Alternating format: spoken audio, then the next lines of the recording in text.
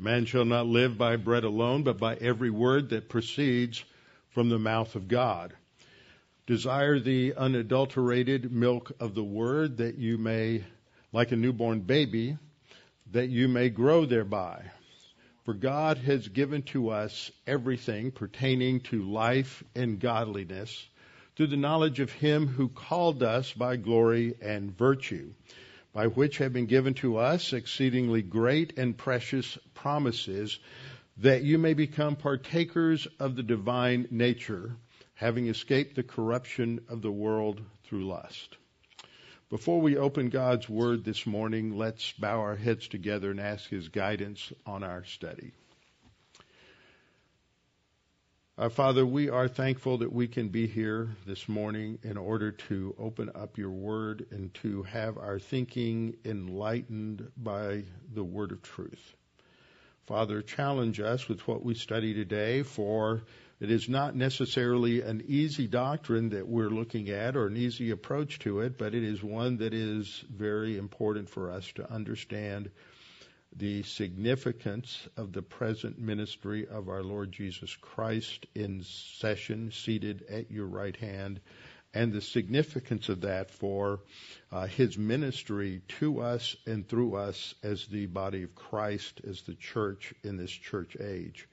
Father, help us to understand the significance that we as believers in Christ have been given us an exalted position in Christ.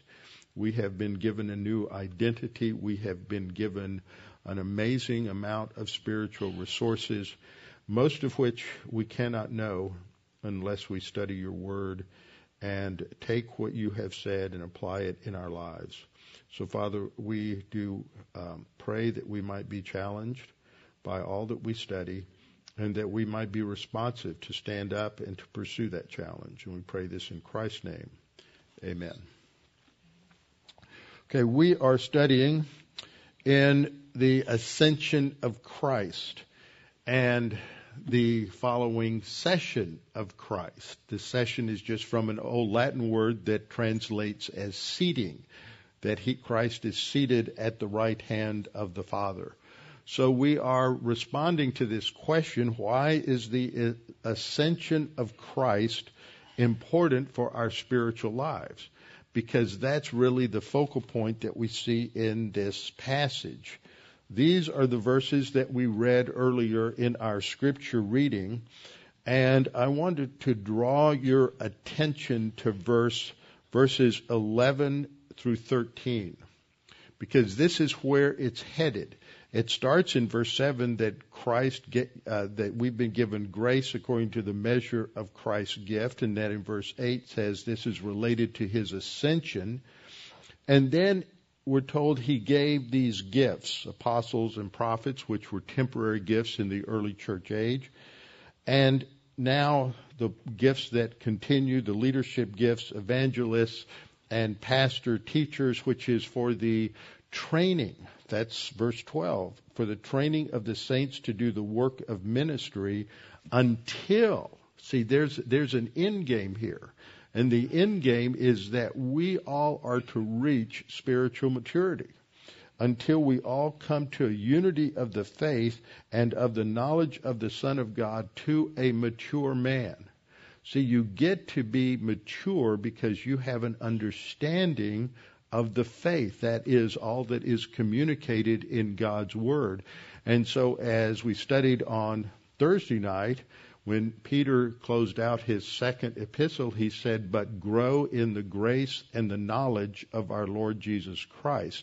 And the end game is our spiritual maturity.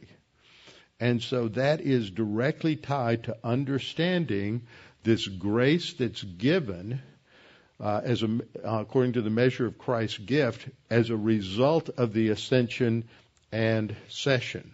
So we began this last time just looking at verses 7 and 8 of chapter 4, where we're told to each one of us grace was given according to, that is according to it means according to a standard, which is the measure of Christ's gift. That's the metric, and Christ is the gift. So it could be translated the measure of the gift of Christ. And so that is an almost immeasurable gift to us, because Christ is there represented as our Savior and as the head of His body, the church, of which we are a part. And then in order to substantiate this, the first thing that Paul does is he quotes from Psalm 68:18, and this line begins, therefore. The therefore is showing it's a conclusion from the principle stated in verse 7, that this grace that's given to us is understood by what is said in Psalm 68:18. When He ascended on high, He led captivity captive and gave gifts to men. So we have to spend a little time talking about this whole doctrine of the ascension of Christ. This is a doctrine that is not disputed by any mainstream denomination of Christianity. Everyone believes in the ascension of Christ. But if you don't have the right sort of theological framework for understanding God's plan and purposes in human history, then you can't exploit this doctrine. You can't quite grasp all that is involved in it. And so we'll see and make reference several times to the fact that those who hold to some sort of replacement theology, a replacement theology is that form of theological of theology that has interpreted Scripture somewhat allegorically, and holds to the view that because Israel rejected the offer of the kingdom and rejected Christ, or rejected Jesus as the Messiah, that because of that rejection, God has completely replaced them by the church, and His promises to Israel are no longer important, and in fact Israel is under some sort of curse or judgment, and God is not going to fulfill any promises to them because of their rejection of Christ. And this is the seedbed out of which anti-Semitism grows and flourishes. And this shows us that this is a very important doctrine. Within various forms of covenant theology, Lutheranism has its own sort of view. It's similar to covenant theology. It's a replacement theology, but it's not quite the same as covenant theology or Reformed theology. You also have Roman Catholic theology, which is replacement theology, and it really doesn't matter how many times the Pope has come out and said that they reject replacement theology. If it walks like a duck and quacks like a duck, it's a duck. And they still hold to replacement theology. They're trying to redefine it as just that form of replacement theology that leads to the persecution of the Jews and anti-Semitism, but it just falls apart because their rationale is illogical. And so what we'll see through this is a contrast between covenant theology, Lutheran theology, these other forms of theology versus dispensationalism, because dispensationalism, by understanding that this ascension of Christ and the session and what is happening here is so central to the church as distinct from Israel, that God has a distinct plan for the church and for Christians in the church age that is vastly different from the role He had for Israel in the Old Testament period, or will have for Israel in the future and in the kingdom. And so this is central to our understanding that the church is not Israel and Israel is not the church, and that God is doing something distinctive in a very significant way in this present church age, which Israel never could have done and never was intended to do. And what we see is that Israel in the Old Testament is an earthly people. They are God's people with an earthly destiny. So they're an earthly people with an earthly destiny, and in the church age, we are a heavenly people with a heavenly destiny. Now, let's just think back a little bit to what we studied in Ephesians chapter 2. In Ephesians chapter 2, the first 10 verses really focus on a clear understanding of the grace that gave us salvation, that salvation by faith through grace that we spent a lot of time studying. And right in the middle of that section, it talks about three things that happened at the instant of salvation that according to God's mercy, He did what? He caused us to be made alive again. He raised us together, and He seated us together in Christ. That seated us together in Christ is the session. This is our new identity. We have been made alive together in Him. We have been raised together, and we have been seated together in Christ. That is our identity, our legal position. It's not our experiential position because we're on earth, but that is the identity that should inform all of our actions. That's the standard that Paul is talking about in Ephesians 4:1 in our context, that we are to walk worthy of that high calling, that exalted position that is ours now that we are in Christ. That's related to the sessions. And that never happened to any Old Testament believer. And I don't believe it's going to be true of tribulation saints or of those in the millennial kingdom. There is something distinctive about what is happening in this particular church age. And so we have to look at, the basics on what the ascension is. And so we just started last time, by way of review, a few basic verses talking about the ascension. The first one we looked at was Mark 16:19, which simply says that after the Lord had spoken to the disciples, He was received up into heaven. And I pointed out that this is a passive voice verb. And so Christ is received. He doesn't just sort of take a slight knee bend and then blast off into heaven on His own power. He is received. It's a picture of God's acceptance of Him and acceptance of His work on the cross and receiving Him back into heaven. Luke 2:24:49-51 states it a little differently. When they came together, they walked out as far as Bethany, which is on the southeast slope of the Mount of Olives, and He lifted up His hands and blessed them. And now it came to pass, while He blessed them, that He was, the King James translates it, He was parted. But it's not, that's a passive voice in the English. And the verb in the Greek is the one on the lower left, diistemi, which is an aorist active voice verb.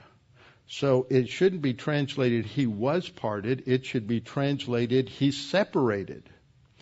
Christ moves apart from the group just a little bit, and then He's carried up into heaven, and that's your passive voice verb. He's carried up into heaven. So that's the same thing that Mark was saying. So in terms of the geography here, this ridge line to the upper right corner of your slide is the Mount of Olives, and just off the picture would be Bethany around the corner of that ridge line. And this is the temple. This is the Kidron Valley that runs roughly north to south. And so Jesus goes to Bethany, then He walks back up to the high point of the ridge here, and then He is received into heaven. This is just another depiction, a map of the old city of Jerusalem as it existed at the time of Christ. And again, you have the temple here. You have the Kidron Valley that runs north to south. And across from the temple, there's the Garden of Gethsemane. And this is the ridgeline going up to the top of the Mount of Olives. And the steeple over here that you see in the upper left is the Church of the Ascension to commemorate Christ's ascension to heaven. And so we started with those passages, and then we went to Acts 1, which is where you get the most detail on the ascension. And it begins in Acts 1:4, when he assembled together with them, he commanded them not to depart from Jerusalem, but to wait for the promise of the Father. Now, this was translated in the Old King James as he commanded them to tarry. And there were those who misapplied this, thinking that all Christians need to tarry after they're saved or to wait until God gives you the Holy Spirit. And they came up with the idea that there's two works of grace, one when you trust Christ as Savior and one when you receive the Holy Spirit, missing the point that the disciples were coming out of the age of Israel, and on the day of Pentecost, the church age would begin. And so before the day of Pentecost, they did not have the indwelling of the Holy Spirit as we have it for every believer in the church age. And so Christ is telling them, and it's roughly 10 days after his ascension, that the Holy Spirit will descend. So he tells them, don't leave, wait here in Jerusalem for the promise of the Father, which was the promise of the Holy Spirit, which you have heard from me. And in verse 6, he says, therefore, we're told, therefore, when they had come together, they asked him, saying, Lord, will you at this time restore the kingdom to Israel? Now, this is a significant question for a lot of different reasons, because Jesus' answer to them is that it's not for you to know times or seasons which the Father has put in his own authority. Jesus doesn't answer their question, because he's taught them about this, and they'll get this figured out, but the kingdom wasn't going to come. Not on the day of Pentecost. That was not the coming of the kingdom. In amillennial theology, this is Reformed theology that doesn't believe in a literal future 1,000-year geopolitical reign of Christ from the throne of David in Jerusalem. Notice all the ways you have to use, all the phrases you have to use just to define that. The millennium is a literal geophysical political kingdom where the King of Kings and Lord of Lords, as the Messiah, in his hypostatic union of the God-man, will rule from the throne of David, literally from Jerusalem. And so you have a whole spectrum of people throughout most of the church age, because under allegorical interpretation from approximately 300, or probably 250, until the 1500s, when everybody's interpreting this as a allegory, the kingdom is viewed as a spiritual kingdom, and that spiritual kingdom came when the Holy Spirit descended on the day of Pentecost. And so vast numbers of Christians don't believe in a literal geophysical political kingdom of Christ on the earth. Then you have those who are post-millennialists. Post means after, that Jesus doesn't return until after the millennium comes in, after and they will take the 1,000 years as a symbolic number. And that's their view. But Jesus, after he ascends, the two angels that show up say Jesus will return in the same way he left.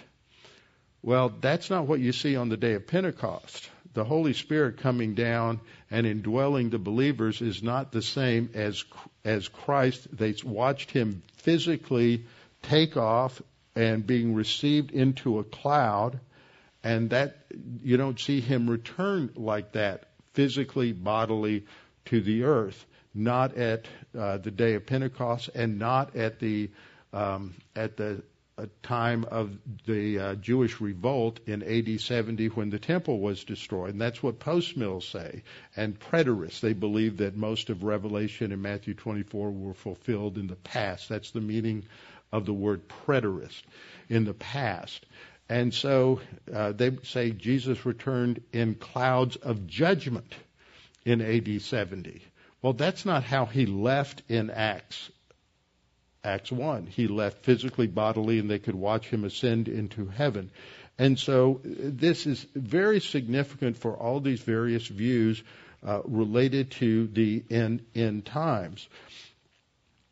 In Acts 1:9 states, "Now when he had spoken these things, while they watched, he was taken up, and a cloud received them out of their sight." And the verb there that he was taken up is again a passive voice verb. It's an aorist passive, which means he is that something is doing the action and he's receiving the action. And it says the cloud received him, and again, that is an aorist active because the cloud is the one performing the action of receiving him. Now, what's the cloud? Well, that's what this looked like as they looked at it, that it looked like a cloud. But we know that many times in the Old Testament, the manifestation of God is as a cloud. For example, in the wilderness, when Israel is being led by God after they left Egypt in the Exodus, they are led by a pillar cloud during the day. And then when they built the tabernacle, God descended.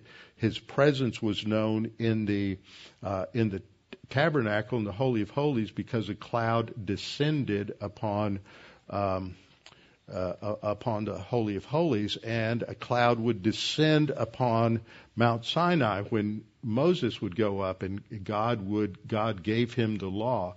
And there are numerous other places throughout the Old Testament when God appears, it is associated with a cloud. So the cloud represents the presence of God, who is receiving Jesus to himself. And I always love this picture because they would have been just astounded as they watched Jesus ascend to heaven. And so we have the feet of Jesus just dangling here at the top of the picture as they're stunned and looking up and not knowing what to say.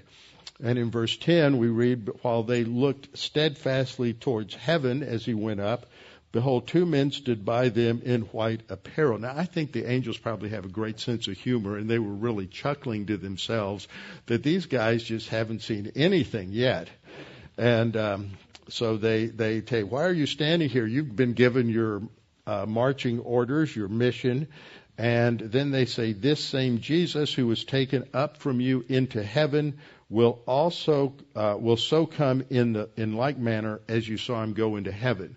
So that's not the day of Pentecost. That's not coming in clouds of judgment in AD 70.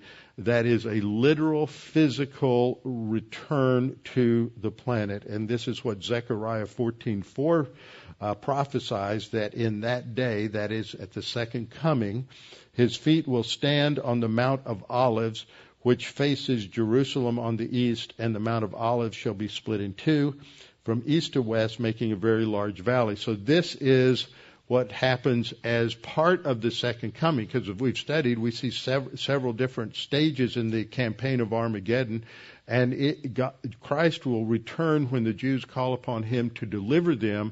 When they have escaped Jerusalem, escaped Judea, they're probably over in the area of Jordan around Petra and Basra because of other prophecies. And then Christ is going to lead them in an assault on Jerusalem from there. And when he comes to the Mount of Olives, there's already been a massive slaughter of those in Jerusalem, 2/3 of whom have been killed by the armies of the Antichrist. And then those there are calling upon Jesus, and he comes, he rescues them, splits the Mount of Olives so they have a way to escape. And then he brings judgment upon the armies of the Antichrist, and the Antichrist, false prophet, are cast into the lake of fire. So last time I pointed out 4 questions. I've added another question that should come to our minds as we study this. First of all, why did Christ have to ascend at all? Why not just begin the kingdom? What's going on here? Why is the kingdom postponed? Why doesn't the kingdom come at that point? And that's very important. And today you have such confusion about this among Christians, thinking that we're in some form of the kingdom and that Jesus is now our king. And he isn't king on a throne until the second coming. Second question, why did Christ have to ascend before sending the Spirit? Why couldn't he just have brought the Spirit along while he was still on the earth? Third, why did Christ have to ascend before giving spiritual gifts? That's integral to our passage. Fourth, what is the connection between the ascension of Christ and the giving of gifts? What's happening here? And Paul's going to answer that. And what's interesting is he goes to Psalm 68 to do so, and he applies that passage to the giving of gifts. But we have to take time to look at Psalm 68 because he changes it in the process, which raises some other questions that we'll get to when we get there. And then the last question, which I added this morning, is what is the connection between Christ's present session in heaven and our spiritual life? That's what this whole thing is driving towards. That's what part of what makes our spiritual life as church-age believers in the body of Christ so different from every other age, and why it is so critical for us to understand what we have been called to and the position that has been given to us. So we have to understand the background on the ascension. And the first question we ask is, well, what happened to God's plan when the Lord Jesus Christ was rejected and crucified? God had a plan, and it appeared that he had sent the Messiah, and on the basis of Old Testament prophecy, the Jews didn't understand that there were going to be two phases to this coming of Christ. They thought it was all going to happen at the same time, and they had confused the purposes of these comings. There's a coming in glory and the coming at the cross. And they had this confused. And so what happens by rejecting Christ is, well, what happens to God's plan and program here? What's going on? So we have to address this. This is the first point. Jews expected a one-coming Messiah. When Jesus came at the first advent, it wasn't at all clear from Old Testament prophecy that there would be two comings.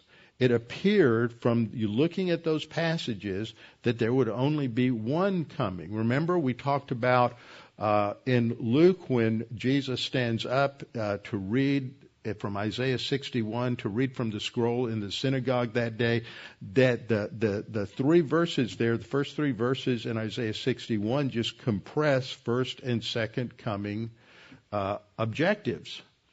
And Jesus just reads to the middle of the second verse and stops and sits down and says, today this has been fulfilled in your presence. And there's obviously a gap between these two, which they don't understand or comprehend at all. And so we have this illustration of what is called the mountaintop view of prophecy. Over here on the left bottom, you have the Old Testament prophet, and he's looking forward down the timeline of history, and he sees certain major events. But it's like if you're driving from here up to the mountains in Colorado, and you see them off in a distance, you can't distinguish between the mountaintops. You just see the whole range, and as you get closer and closer, you begin to distinguish different peaks. And then if you get up in there, you realize there's miles and miles between the different peaks. So in the Old Testament, they saw the mountain peaks of the birth of Jesus, that the Messiah would be born in Bethlehem in Micah 5:2. You see prophecy related to the suffering Messiah, Isaiah 53, 1 through 12. You see the coming of the future prince who is to come, the Antichrist, and the false prophet. You see that on another mountaintop. You see the fact that there will be the return, or that there will be this glorious kingdom that will be established. The Son of Righteousness there, Malachi 4, 1 through 6.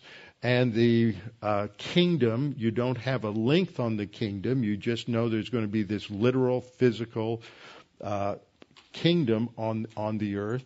And then a destruction of the earth by fire. According to this chart, you see they're putting that at the end of the kingdom, which is not what we saw when we studied through 2 Peter. but I'm not going to go back and try to rewrite the chart here.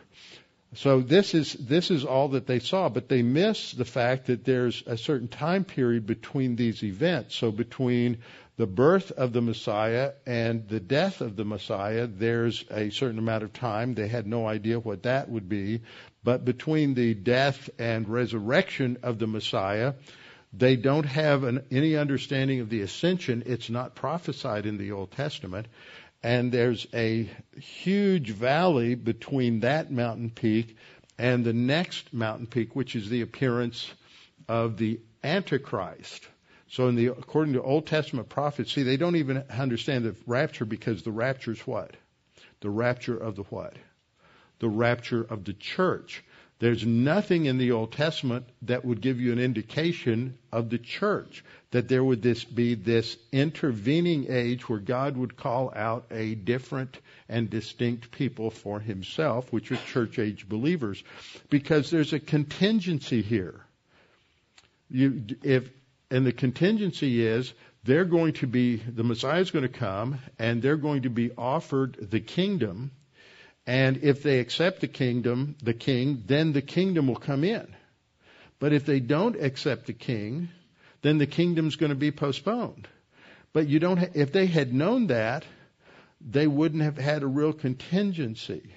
So they don't know that they're going to reject the king and there's a postponement. So anything related to the church is left out. It's just not there. And once they reject the king, then God is not going to plan B, because he always had this intention, but they didn't know that. So they had a real choice, a real contingency as to whether they would accept the king or not. So this is the issue when the disciples ask him, Lord, will you at this time restore the kingdom to Israel? So the kingdom is postponed. First of all, we have to recognize that it didn't come at all. Now that's important because of amillennialists, and you have postmillennialists, and then you have progressive dispensationalism, which, as one covenant theologian put it, is neither progressive nor dispensational. And they say that it's already here in a partial sense, and it's gradually coming in until Christ returns, and then it will be fully here. This is called the already not yet view of the kingdom. And this has become a dominant view today. And it's not what the Scripture says. And the third option is the kingdom wasn't canceled. God is still going to fulfill his promises to Israel to establish the Messianic kingdom on the earth, where the Messiah will rule from Jerusalem. Now, the problem that the Jews had is they expected the crown before the cross. They read the prophecies related to the glories of the Messiah and just ignored the prophecies related to the suffering of the Messiah, or they minimized them. And so what they were looking for is that there would be the crown before the cross instead of the cross before the crown. So the issue is, how do you understand these prophecies? And they misinterpreted them, and they saw the crown before the cross. And so when Jesus came speaking of his death, burial, and resurrection and the sufferings, as they rejected that out of hand.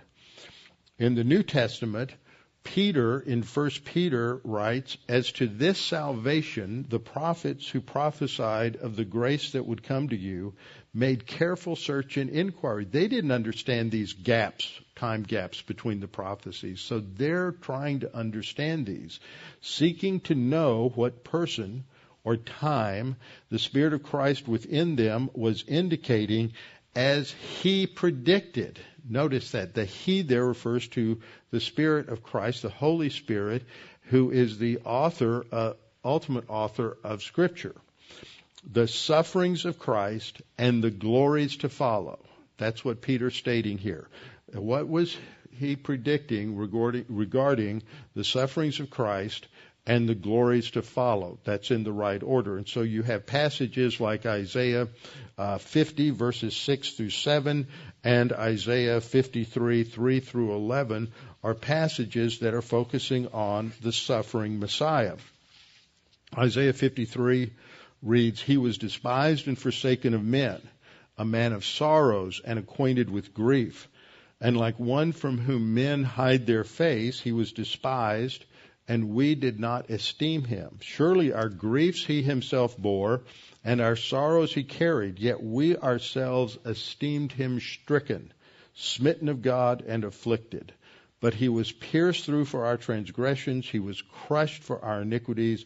The chastening for our well-being fell upon him, and by his stripes," that is, by the flagellation through the Roman whip called the flagellum, that is part of the work of Christ before the cross, where he bore the penalty of our sins. All of us like sheep have gone astray. Each of us have turned to his own way, but the Lord has caused the iniquity of us all to fall on him.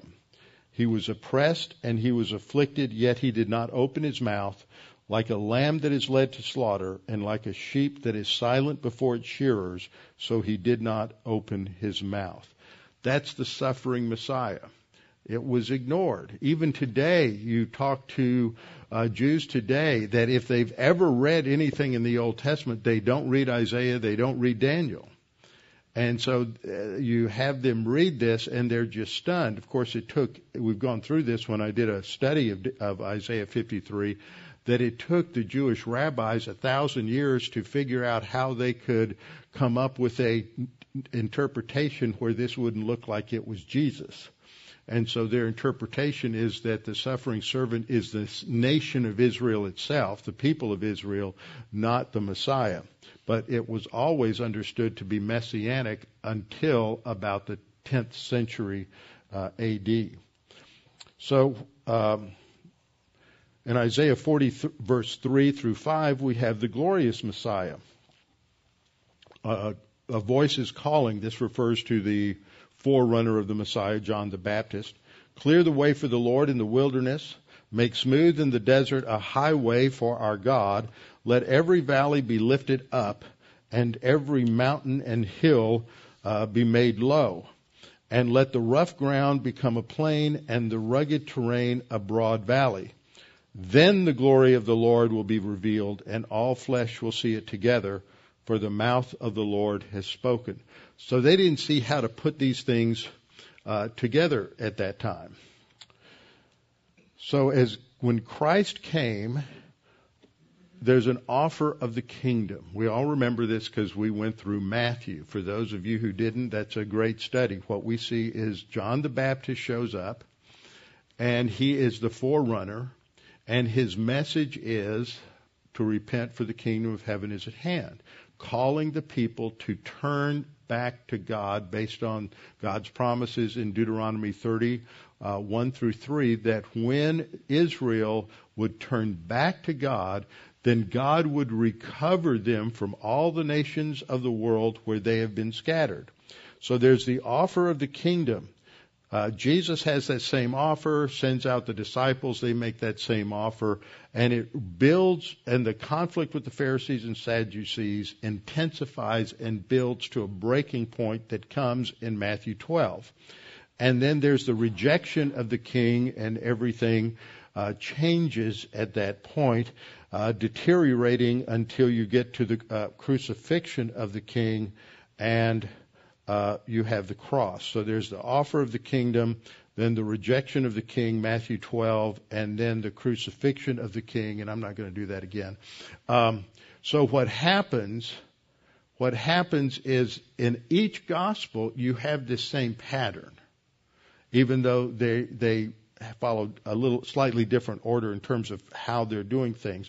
But what happens is the Pharisees accuse him of casting out demons by the power of Satan.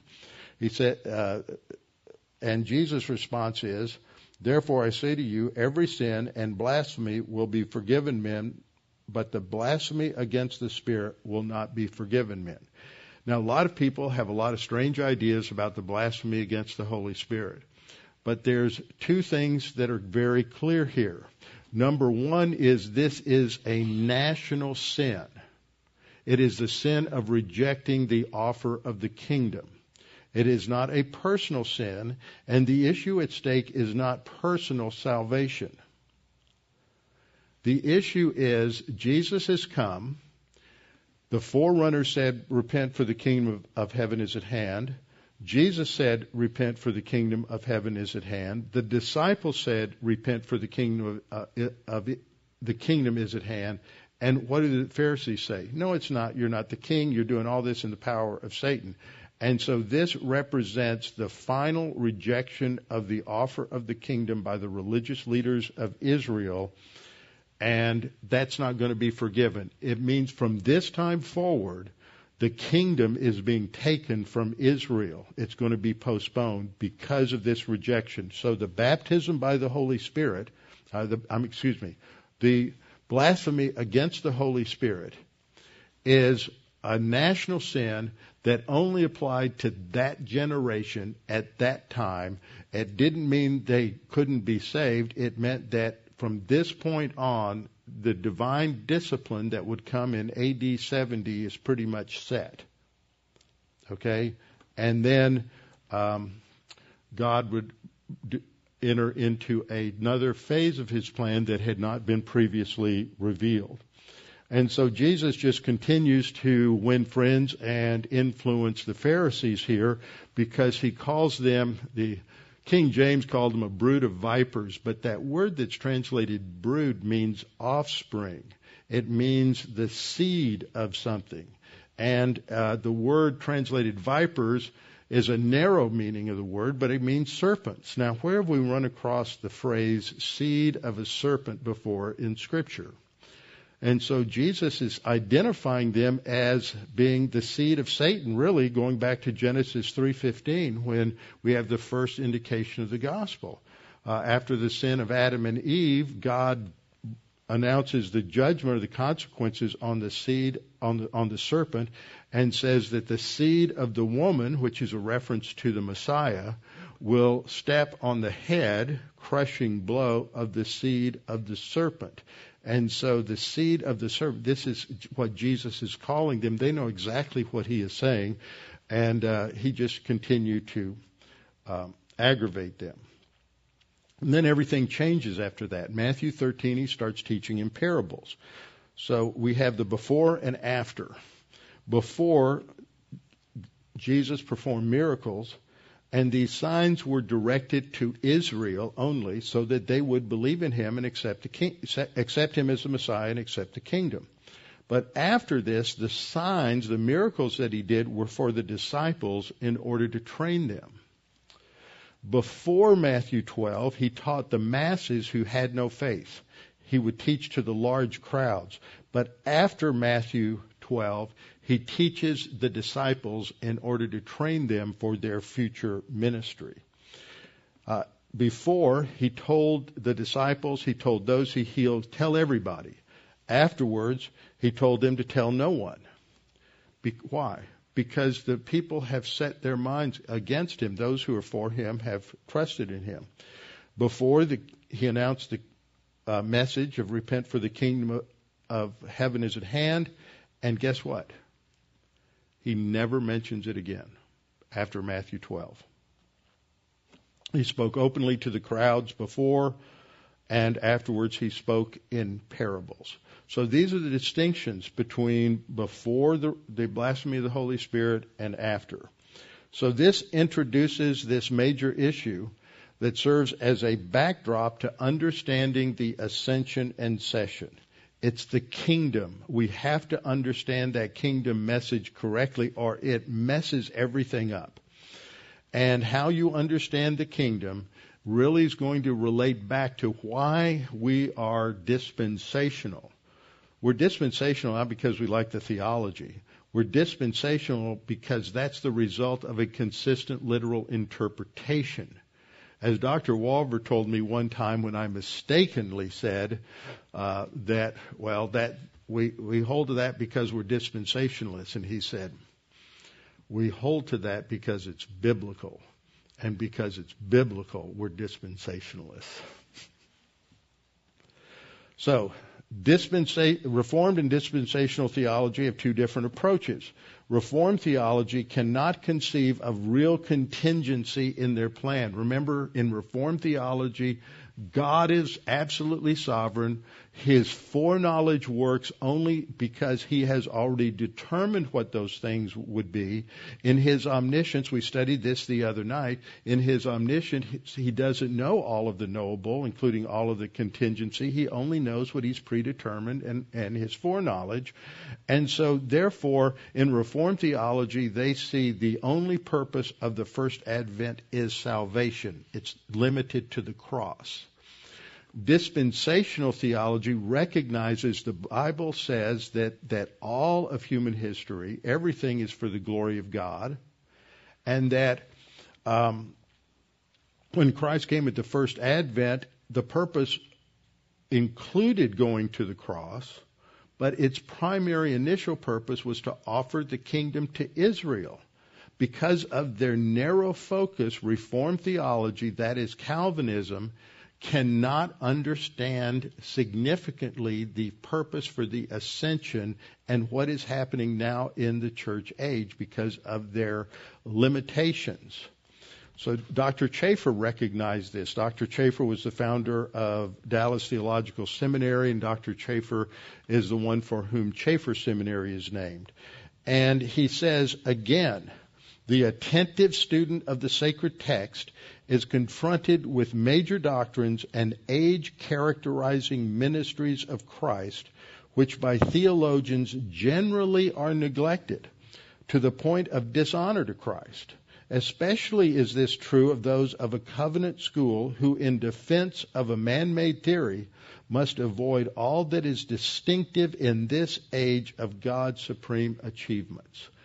This is a fabulous statement, pointing out that most Christians, most theologians, most pastors don't teach any of this, and therefore Christians don't understand how important their role is in the plan of God. He goes on to say, lest the dead level of a supposed immutable covenant, that's why it's called covenant theology, should be brought to disorder and confusion. Why indeed should any emphasis be placed on the limitless achievements of Christ's present ministry when, according to this theory, that is their theory, saints of former ages were equally blessed with saints of this age? It is no small issue that the present ministries of Christ, which are the greatest consequence, should be disregarded by theological writers. That's a profound statement. And how many times have you, if you've been around here for a long time, I've taught this before several times, that this is so important. So the third point is that John the Baptist, Jesus, and the disciples all proclaimed the same message of repentance, directed to Israel and not to Gentiles. Repent, for the kingdom of heaven is at hand. Matthew 3:2, John the Baptist, repent, for the kingdom of heaven is at hand. And right after that, in verse 3, we understand who John is because Matthew quotes Isaiah 4:3 that he's the forerunner of the Messiah, the voice crying in the wilderness to prepare the way of the Lord, to make his path straight. You have this emphasis on the glorious Messiah. He's coming to offer the kingdom. And then in Matthew 3, I'm going to skip that part. Matthew 4:17, Jesus began to preach and say, repent, for the kingdom of heaven is at hand. And in Matthew 10:5, he sends out the disciples and sends them just to, notice verse 6, just to the lost sheep of the house of Israel, not to the Gentiles, not to the Samaritans. And their message is still, repent, for the kingdom of heaven is at hand. So as we saw near the midpoint of his public ministry, the Jewish religious leaders accused Jesus of being empowered by Satan, and this rejection leads to the postponement of the kingdom.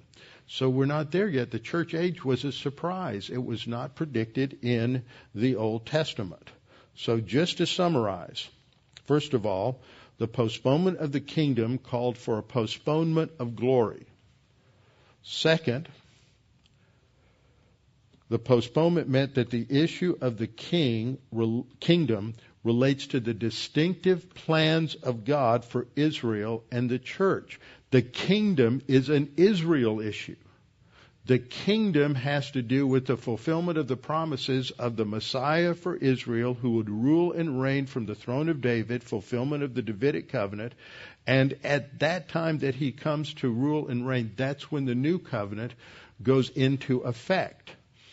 The sacrifice related to the new covenant was at the cross, but that doesn't mean the covenant begins. Covenants do not always have a sacrifice related to them. What is it that is distinctive in every covenant that initiates the covenant? The oath. Because you have covenants where there's no sacrifice. The covenant God made with Phinehas, that through his line would be the priesthood, the priesthood of Aaron would go. There's no sacrifice related to that. The covenant with David, there's no sacrifice related to that. So sacrifices are not always present when a covenant is started. What happens is there is an oath, and the prophets indicate that when Christ comes back, there is an oath declared with Israel. That is when the new covenant goes into effect. Third, postponement means there will be an unforeseen departure, because now that the kingdom's not going, the Messiah is going to go somewhere, and that means a second coming. So what we now have is an inter-Advent age between the ascension and the second coming. And it includes the church age and the tribulation following the rapture. So we, in this inter-Advent age, have nothing happens here that was perceived in prophecy. So I'm going to stop here because we're running out of time, and the next sections of this are going to be important to work our way through. There's a lot to this. This is not a simple study, because as we read through these passages in the Gospels and in Ephesians 4, Paul's going to go to Psalm 68. But there's other passages like in Hebrews 1 that go to Psalm 110:1 and Psalm 2. And Daniel 7, and all of those passages are integral to understanding the structure of what's happening. Because in Psalm 110, at the end of the ascension, the Father says to the Son, "Sit here at my right hand until I make your enemies your footstool." So that's this intervening period waiting for that to come. His enemies are defined in Psalm 2, the kings of the earth that gather against the Lord and his Messiah. And then you get to Daniel 7, and when it's finally time, then you see the Son of Man. That's where we learn what that term's all about. The Son of Man will go to the Ancient of Days and ask for the kingdom. And that's when the Ancient of Days, God the Father, gives him the kingdom. And that is when he will return at the second coming. So all of this connects together, and it's a lot of fun to go through it. But the bottom line is, it tells us that what is happening in Ephesians 4, what's happening in this dispensation with Christ seated at the right hand of the Father, that this is sort of the high point of the different people of God and God's work on this planet. And it focuses on the church age believer who has been blessed with every spiritual blessing in the heavenlies. And so we've got to get this background and this framework so we really understand what's going on. And we'll pick this up in 2 weeks when I get back from vacation. Father, we thank you for this opportunity to study these things. And it just seems so much, and there's so many parts of this that come from different sections of Scripture. And we see that the writers of Scripture, the writers of the New Testament, are the ones that go to these passages to put this picture together for us so that we can comprehend the significance of what is taking place with the church and with us as members of the body of Christ, and that we are called to a high calling because of this high position. And Father, we pray too for anyone listening who's never trusted in Christ as Savior, that's really the issue for you, to trust in Christ as Savior, that we are all sinners, Scripture says. All have sinned and fall short of the glory of God.